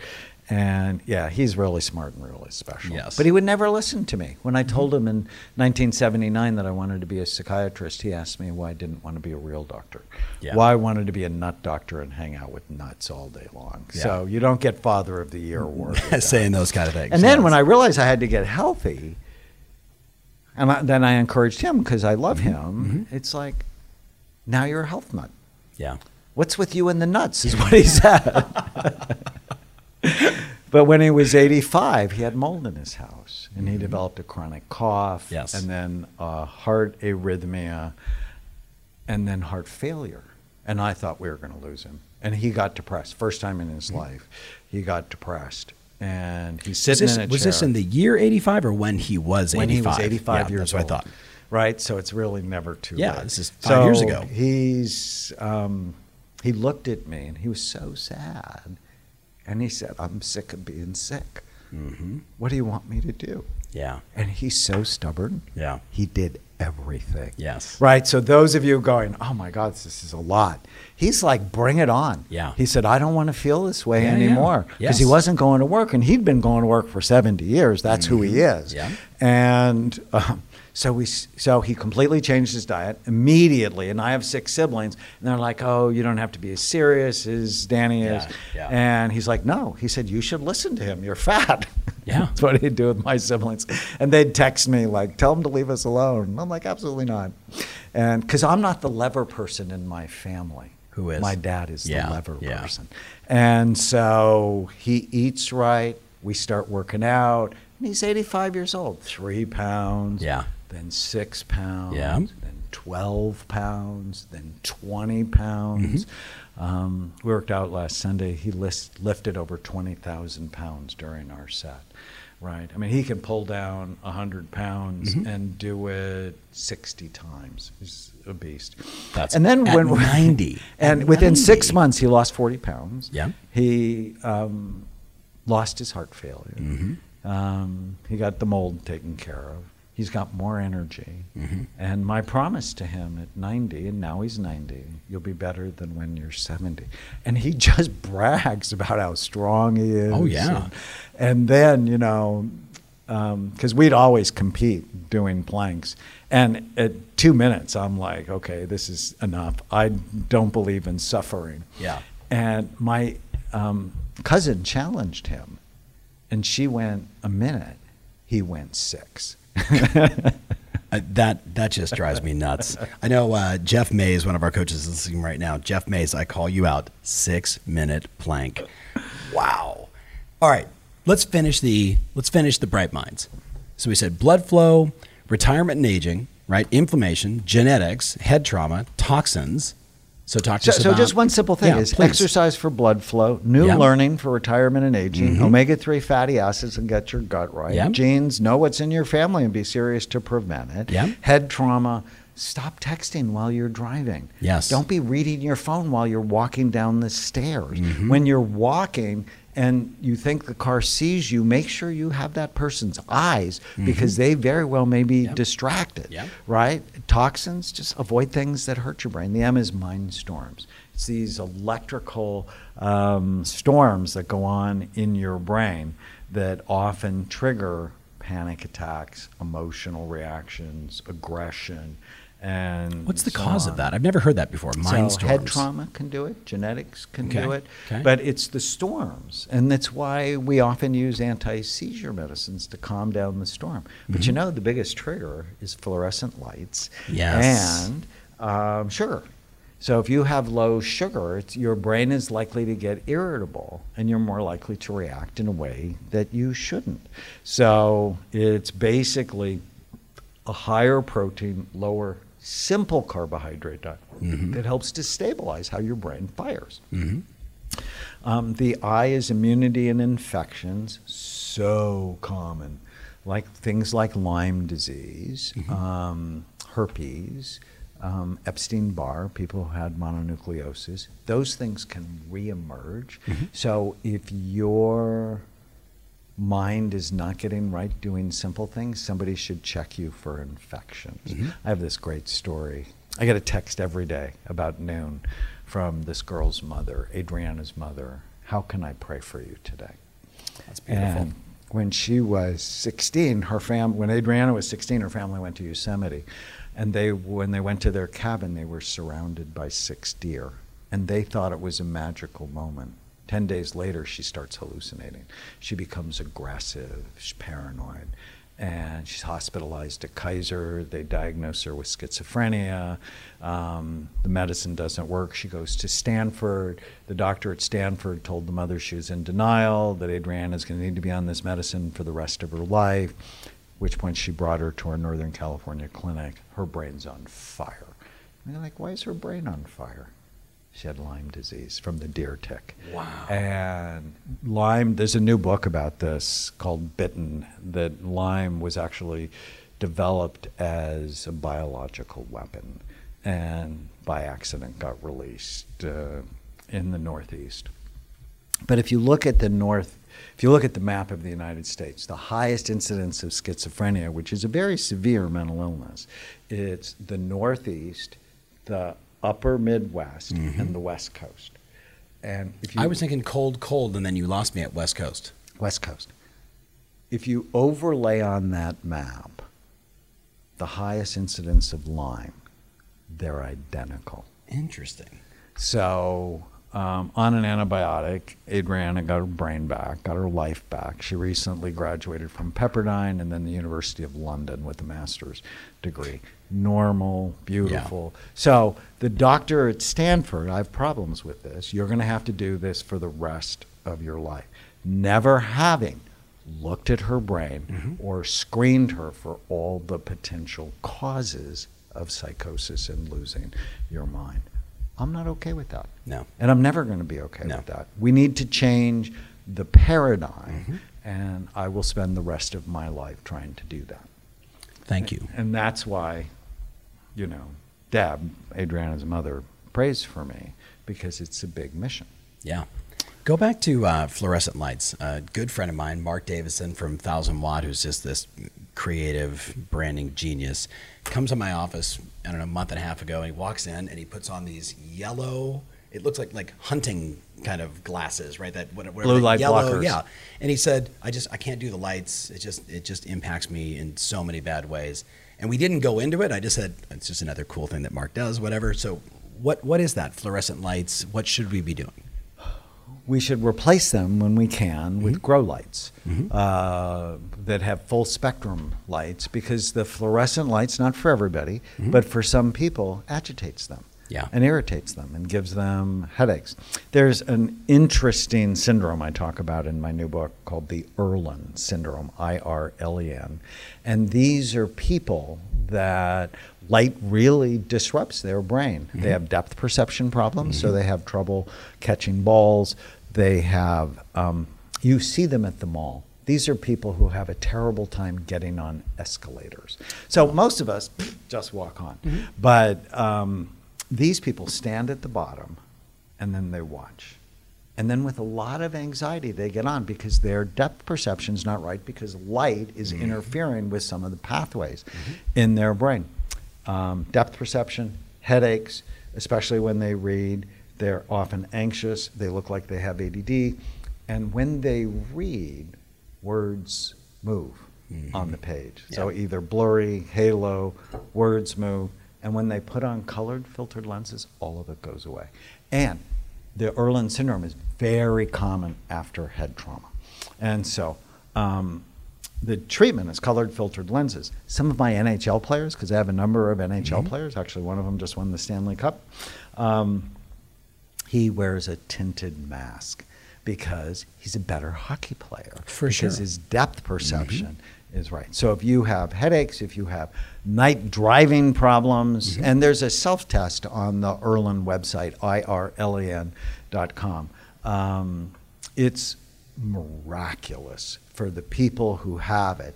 The colored lenses. My sister-in-law, who we talked about, the one who had problems with addiction, she also had 19 car accidents. And she was embarrassed to tell me. She said, I see these blue halos around things. She thought I was going to think she was psychotic. Yeah. And she had the worst case of Irlen I'd ever seen. And we screened her, treated her, and now she's just so much better. So let's go back to this Mindstorm thing is fantastic. Okay, what's the I? Immunity and infections. Okay. So we want to strengthen your immune system. Think vitamin D, get your gut right again. And if your brain is going the wrong way, someone should screen you for things like Lyme and herpes, this thing called toxoplasmosis, which toxoplasmosis is a parasite that you get from cats, from stray cats, that, and the story is really funny, that this parasite actually infects lots of different animals, but it can only sexually reproduce in rats. And so when it infects a rat, it turns the rat into a cat-seeking missile. So it actually works on the dopamine centers of the rat's brain to love cat urine.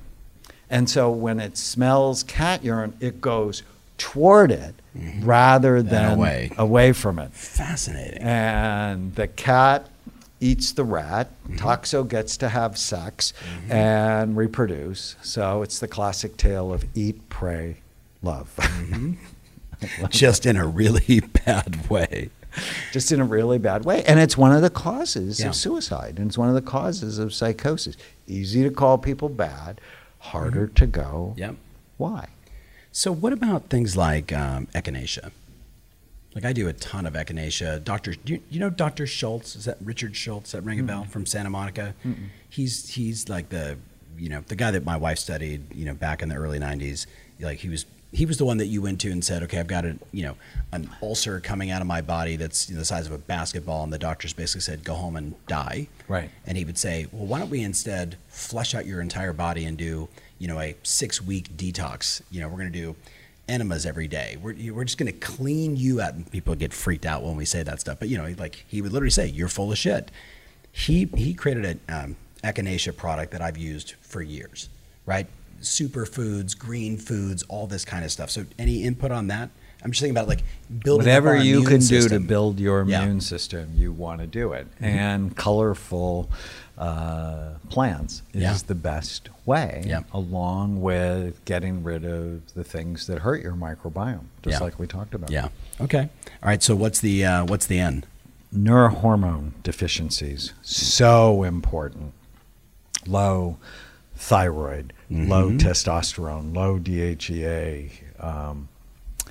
growth hormone, all of these things, they're neurohormones. I'm in a new movie, hopefully be released this fall, called Quiet Explosions with my friend Mark Gordon. And we take 10 people who have serious brain problems, either emotional problems or head trauma. One big wave surfer, Sean Dollar's in it, Mark Rippon, who's the Super Bowl MVP quarterback from the Redskins. And we do our magic with them. And the stories are just so beautiful about how your brain can heal. And one of the primary interventions is testing your hormones. You can't change your blood what work. don't measure, and then optimizing them either with precursors or the hormones actually themselves. I think of them as miracle grow for your brain. And if they're not optimal, you're not optimal. Because I can have a normal testosterone level for a 65-year-old, but do I really want that? No, no. And I don't want a 15-year-old's level because hey. No, I don't want that. But I'm okay with a 40-year-old level, right? Where I have energy and strength and vitality. I'm not okay with doing what is normal because normal, quite frankly, sucks. I agree. Especially for my age. Yeah. Well, hey, for my age, I'll be 50 in T-minus 13 months. And I started doing, looking at my hormones when I was 40, trying to figure out, why am I tired all the time? Like, that was my, why am I tired? And it was Brad Davidson, right, our mutual friend Brad, who said, well, when was the last time you had your blood work done? I'm like, probably not since 1997. He's like, yeah, we might want to do that. As soon as I saw my blood, I was like, okay, it's obvious what I have to do. What most people don't know is concussions damage the pituitary gland, which is the master hormone gland. Interesting. And often you get this, all of them are low. And so I want to know what's optimal. Because I want to be my optimal self, not my predicted self or my normal self. Because normal in this country is sick. If you're blessed to live to 85, like my dad, you have a 50% risk of having dementia. You have a 1 in 2 chance of having lost your mind. I'm not okay with that. No. And, in the next 5 years, I'll be 70. I'm not okay with a 70% chance of having erectile dysfunction. I'm not okay with that. No. So if you're not okay with that, then none of these interventions we've talked about today are hard. None of these are hard unless you're okay with the status quo. Okay, I'm going to switch gears before we do the D and the S. Neuralink. What do you think about Neuralink, the new company that Elon Musk has put together? I'm skeptical of all these things that say they can read your mind and that mind to mind can happen through a computer. I think it makes great fiction. Yes. I haven't seen anything that shows this is going to be ready for prime time in my lifetime. Yeah, we'll see. I think they said 2035. I'll still be around. Yeah, we'll be around. But I mean, just conceptually, the thought of putting in a supercomputer into my brain, I think I would be one of the first to line up for it and say, let's go for it. There's just something about that. Maybe I can't think of the name of the movie, but the handsome actor who takes the pill, who goes from being a loser to being the most. Oh, Bradley Cooper. Yeah. And Limitless, right? I mean, I look at that and go, I'd take that pill, right? Like, there's just something so about you want to do it like brain optimization 10 years after. Yeah. Let them perfect it before, because so many of the medicines. Yes. I learned this, because I was like a young resident. New medicine. Yes. Better science, and then 4 years later, they're like, this causes seizures. You need to not do that. Yes. So some caution. I know. What do they call them? I'm an early adopter with So am I. imaging. But from everything else, I'm sort of the next stage. Yeah. Right. I'm not the dinosaur, but which gets us to D, which is diabesity. There we go.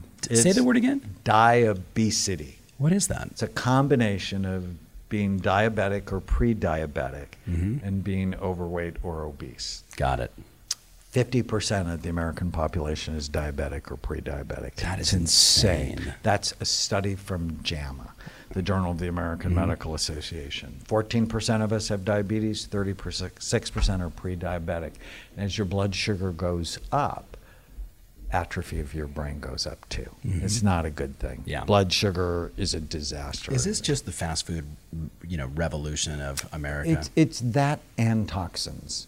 There's a great book called The Toxin Solution, and he actually argues that toxins are a bigger cause of diabetes than obesity, but neither one of them is good for you. And then 70% of us are overweight, 40% of us are obese. It's the biggest brain drain in the history of the United States.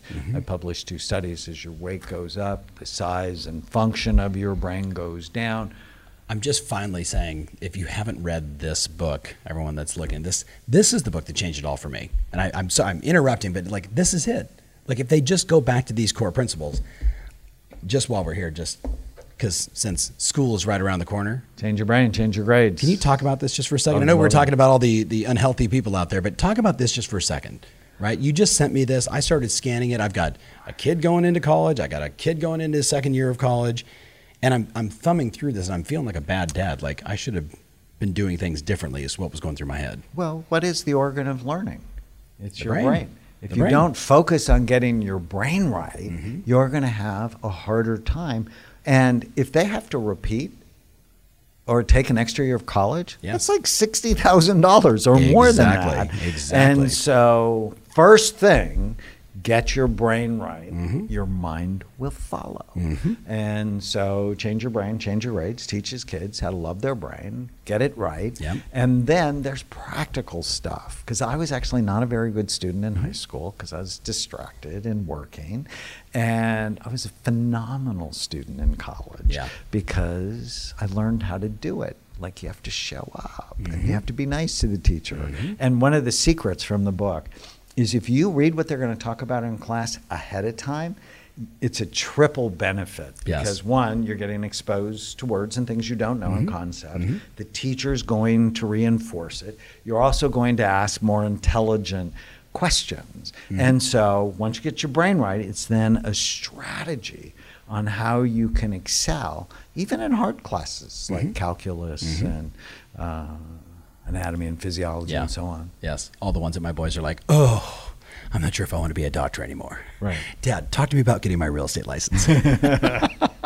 All right. Back to any other thoughts on this? So say it for me again. Diabesity? Diabesity. I want to make sure I'm saying that right. So it's this combination. So this is where toxins. You want to detox your body, but you got to get your food right. Yeah. And people go, you should have 5 servings of fruits and vegetables a day. In my mind, I think you should have 9. Wow. Because you will actually poop more, and you will have more nutrients, because the nutrients really do come from plants. Yeah. And so we have all sorts of recipes and things. And your wife wrote a book on this, or a book or two. Tana wrote a number of cookbooks. Brain Warrior's Way is her favorite one.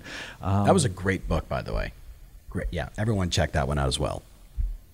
And then the S is sleep. When you don't sleep, it actually turns off 700 health-promoting genes and makes you more likely to be sick. What's the optimal number of hours we should be asleep? You know, for most people, it's about 7.5, because we have these 90-minute cycles. So people go 8 hours. Yeah. It's like, no, people sleep 8 hours. They generally wake up foggy. Yeah. So it's about 7.5. On average, in 1900, we got 9 hours of sleep at night. Yeah. And now we get 6.5. And you can't go through that kind of change in such a short period of time without a dramatic negative impact on our society. Absolutely. I'm actually on my Sleep Cycle app right now. I'm tracking, I'm on night number 2032, and I'm at 7 hours and 5 minutes on average of sleep. Yeah. So I would say that's great, Yeah. because you love your brain. Absolutely. And I know if I get that rest, it's when you feel good, you perform good. It's that simple. Well, and right? when you and sleep, I need the rest to feel good. We just learned this, that when you sleep, your brain cleans or washes itself. And we didn't know that before, that actually you have this called a glymphatic system. You know, we have lymphatic system throughout our body, but not in our brain. And so they thought our brain just didn't have one. Yes. But they found it recently. Isn't that amazing that we just found something that we didn't know? And it's the glymphatic system. And it washes the brain. Washes the brain, but it only turns on when you're asleep. Yes. So it's sort of like trickles during the day and turns on at night. Yes. And so if you're not sleeping, trash builds up, making it harder for you to think and increasing your risk of Alzheimer's disease. So, for example, Winston Churchill and Margaret Thatcher only slept 4 hours a night, and both of them died with dementia. Yes. Which is interesting. But, you know, the reason I like Bright Minds so much is it really is our integrative medicine program to keep your brain healthy for the rest of your life. Yes. And I initially developed it for memory, and then I went, oh, this is depression rescue. This is addiction rescue. Yes. This is how do I keep my brain? We end mental illness. So the end of mental illness begins with brain health. I love it. I love it. All right, rapid fire Q&A from some other people on Instagram. Let's see. We talked about that one. Best tips for recovering from concussion.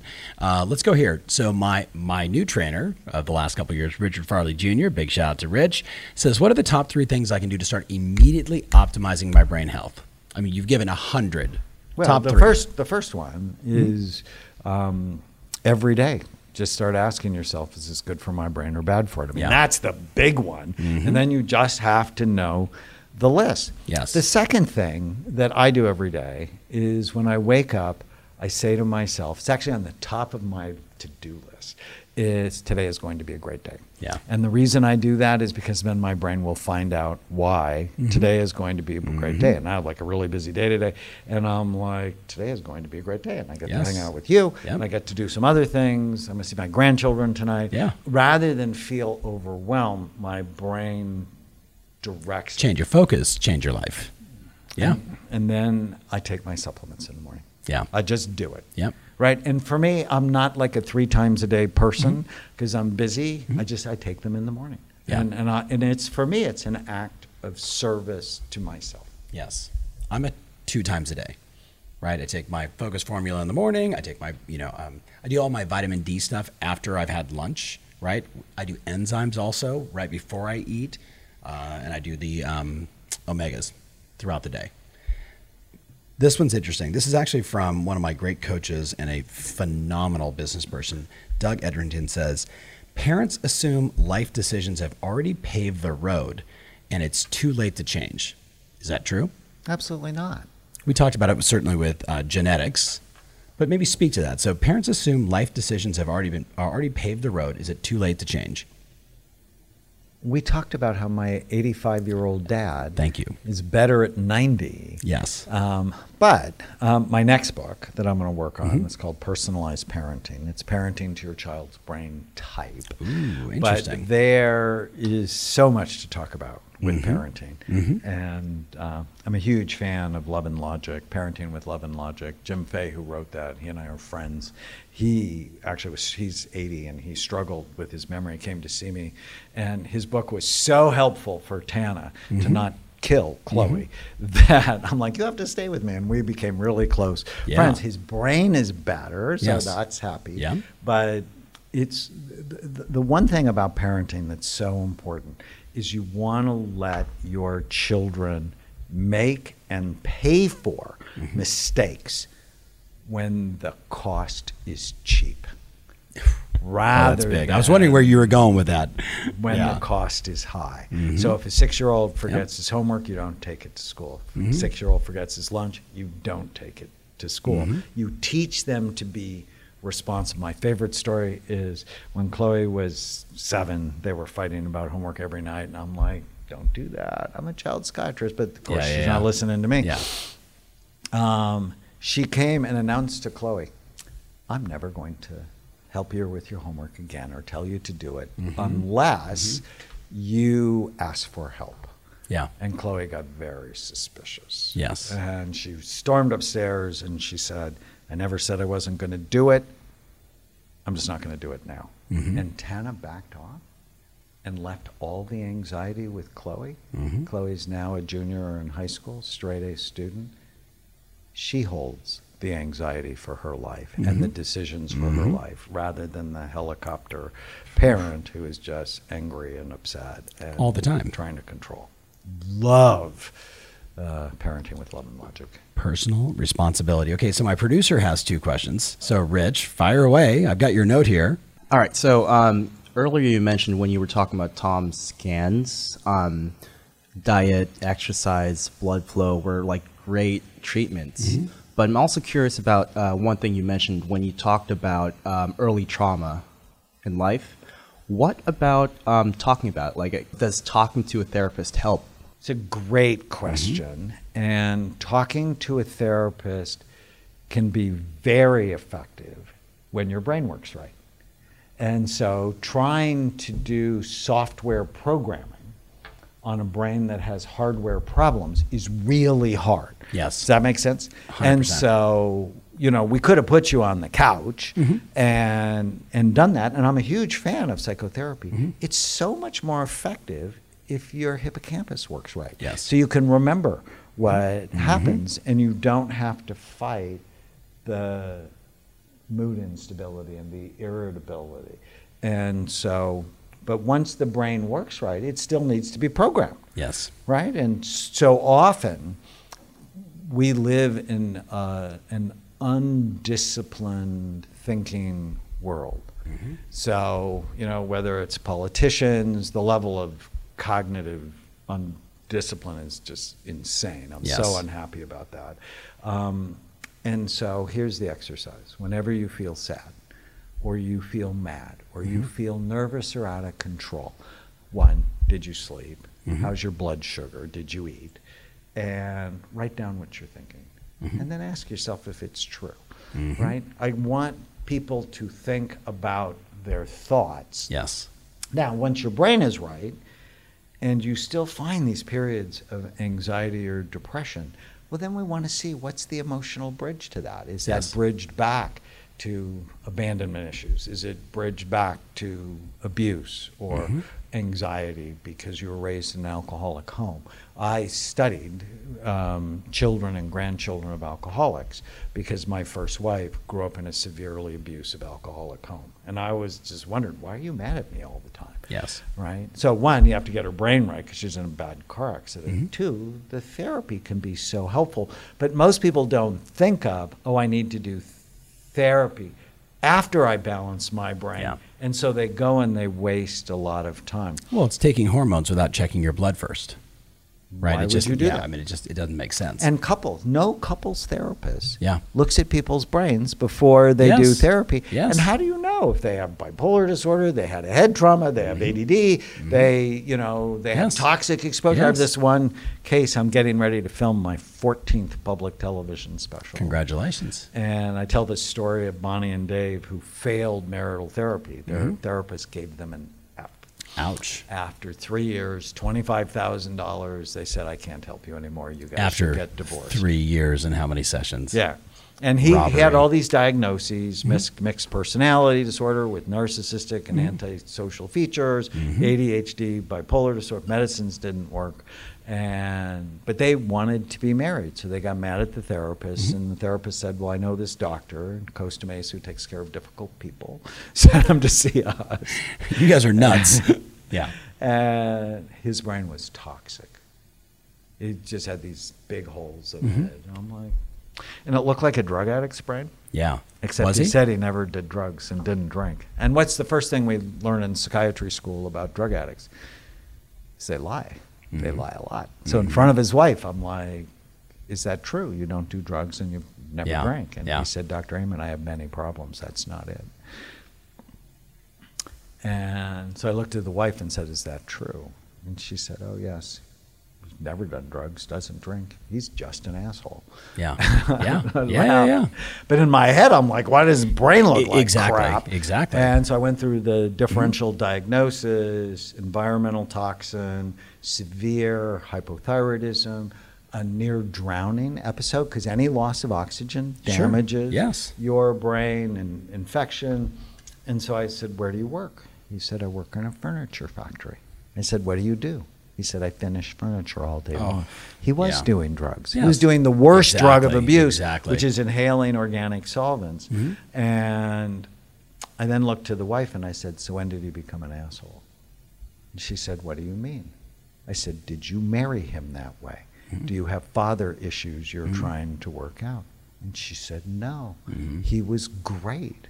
It wasn't until about 5 years ago, and then the light bulb went on. She said, oh my God. About the time he took this job, his behavior started to change. Yeah. So in his attempt, so if you play this out, in his attempt to be a good husband, by going to work and supporting his family, he's being poisoned. And becoming a horrible husband. And being a horrible husband. And so she could have divorced him.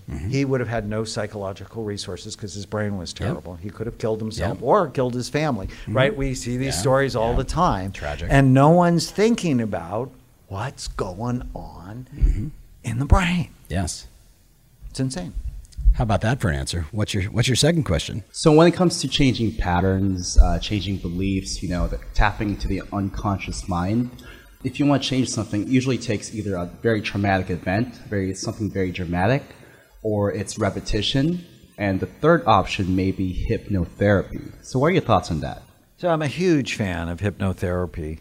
In fact, if I didn't find the brain scans, that would have been my legacy. My first professional papers were on hypnosis. So I like getting people into a trance-like state where their mind is more open.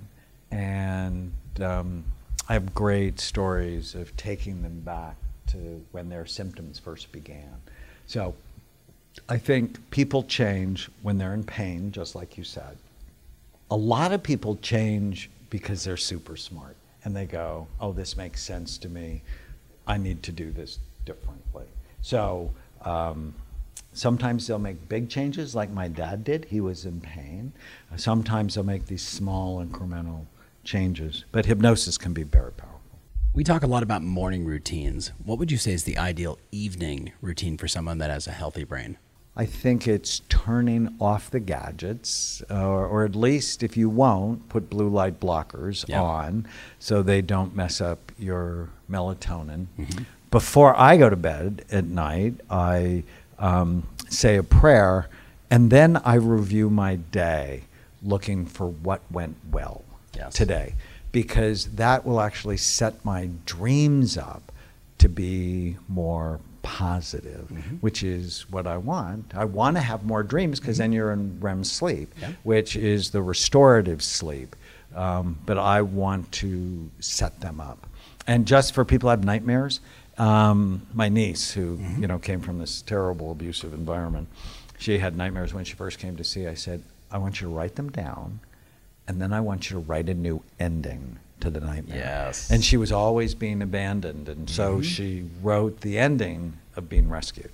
And it was great because the nightmares went away. So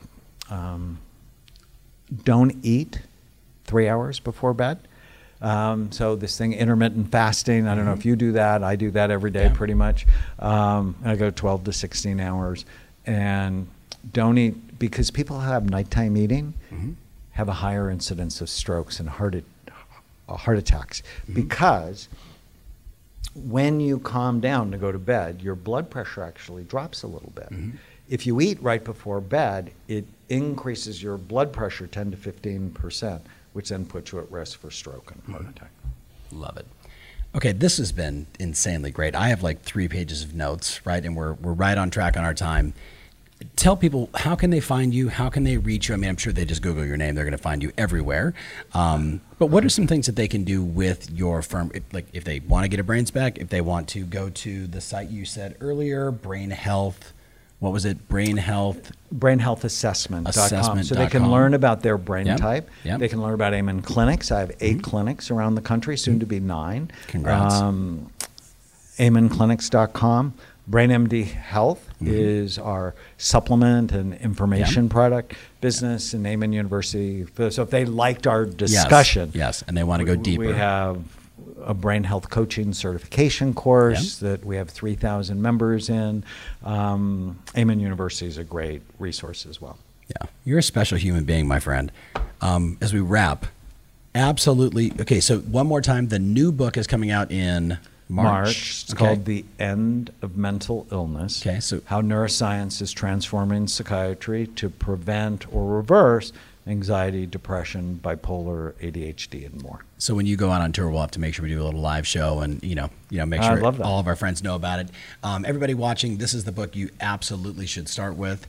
I love this one for everybody with kids. I don't care what age they are, to help them get right and ready. What's this one? Feel Better Fast and Make It Last is, when I was thinking about what I wanted to write, no one has ever come to me and said they wanted to feel better slowly.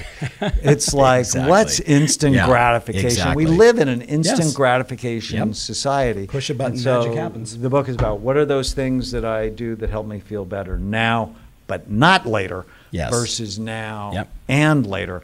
And it's structured in such a beautiful way. I've actually done it in businesses where we teach, how do you have a better brain? How do you have a better mind? How do you have better attachments? How do you have more purpose and inspiration?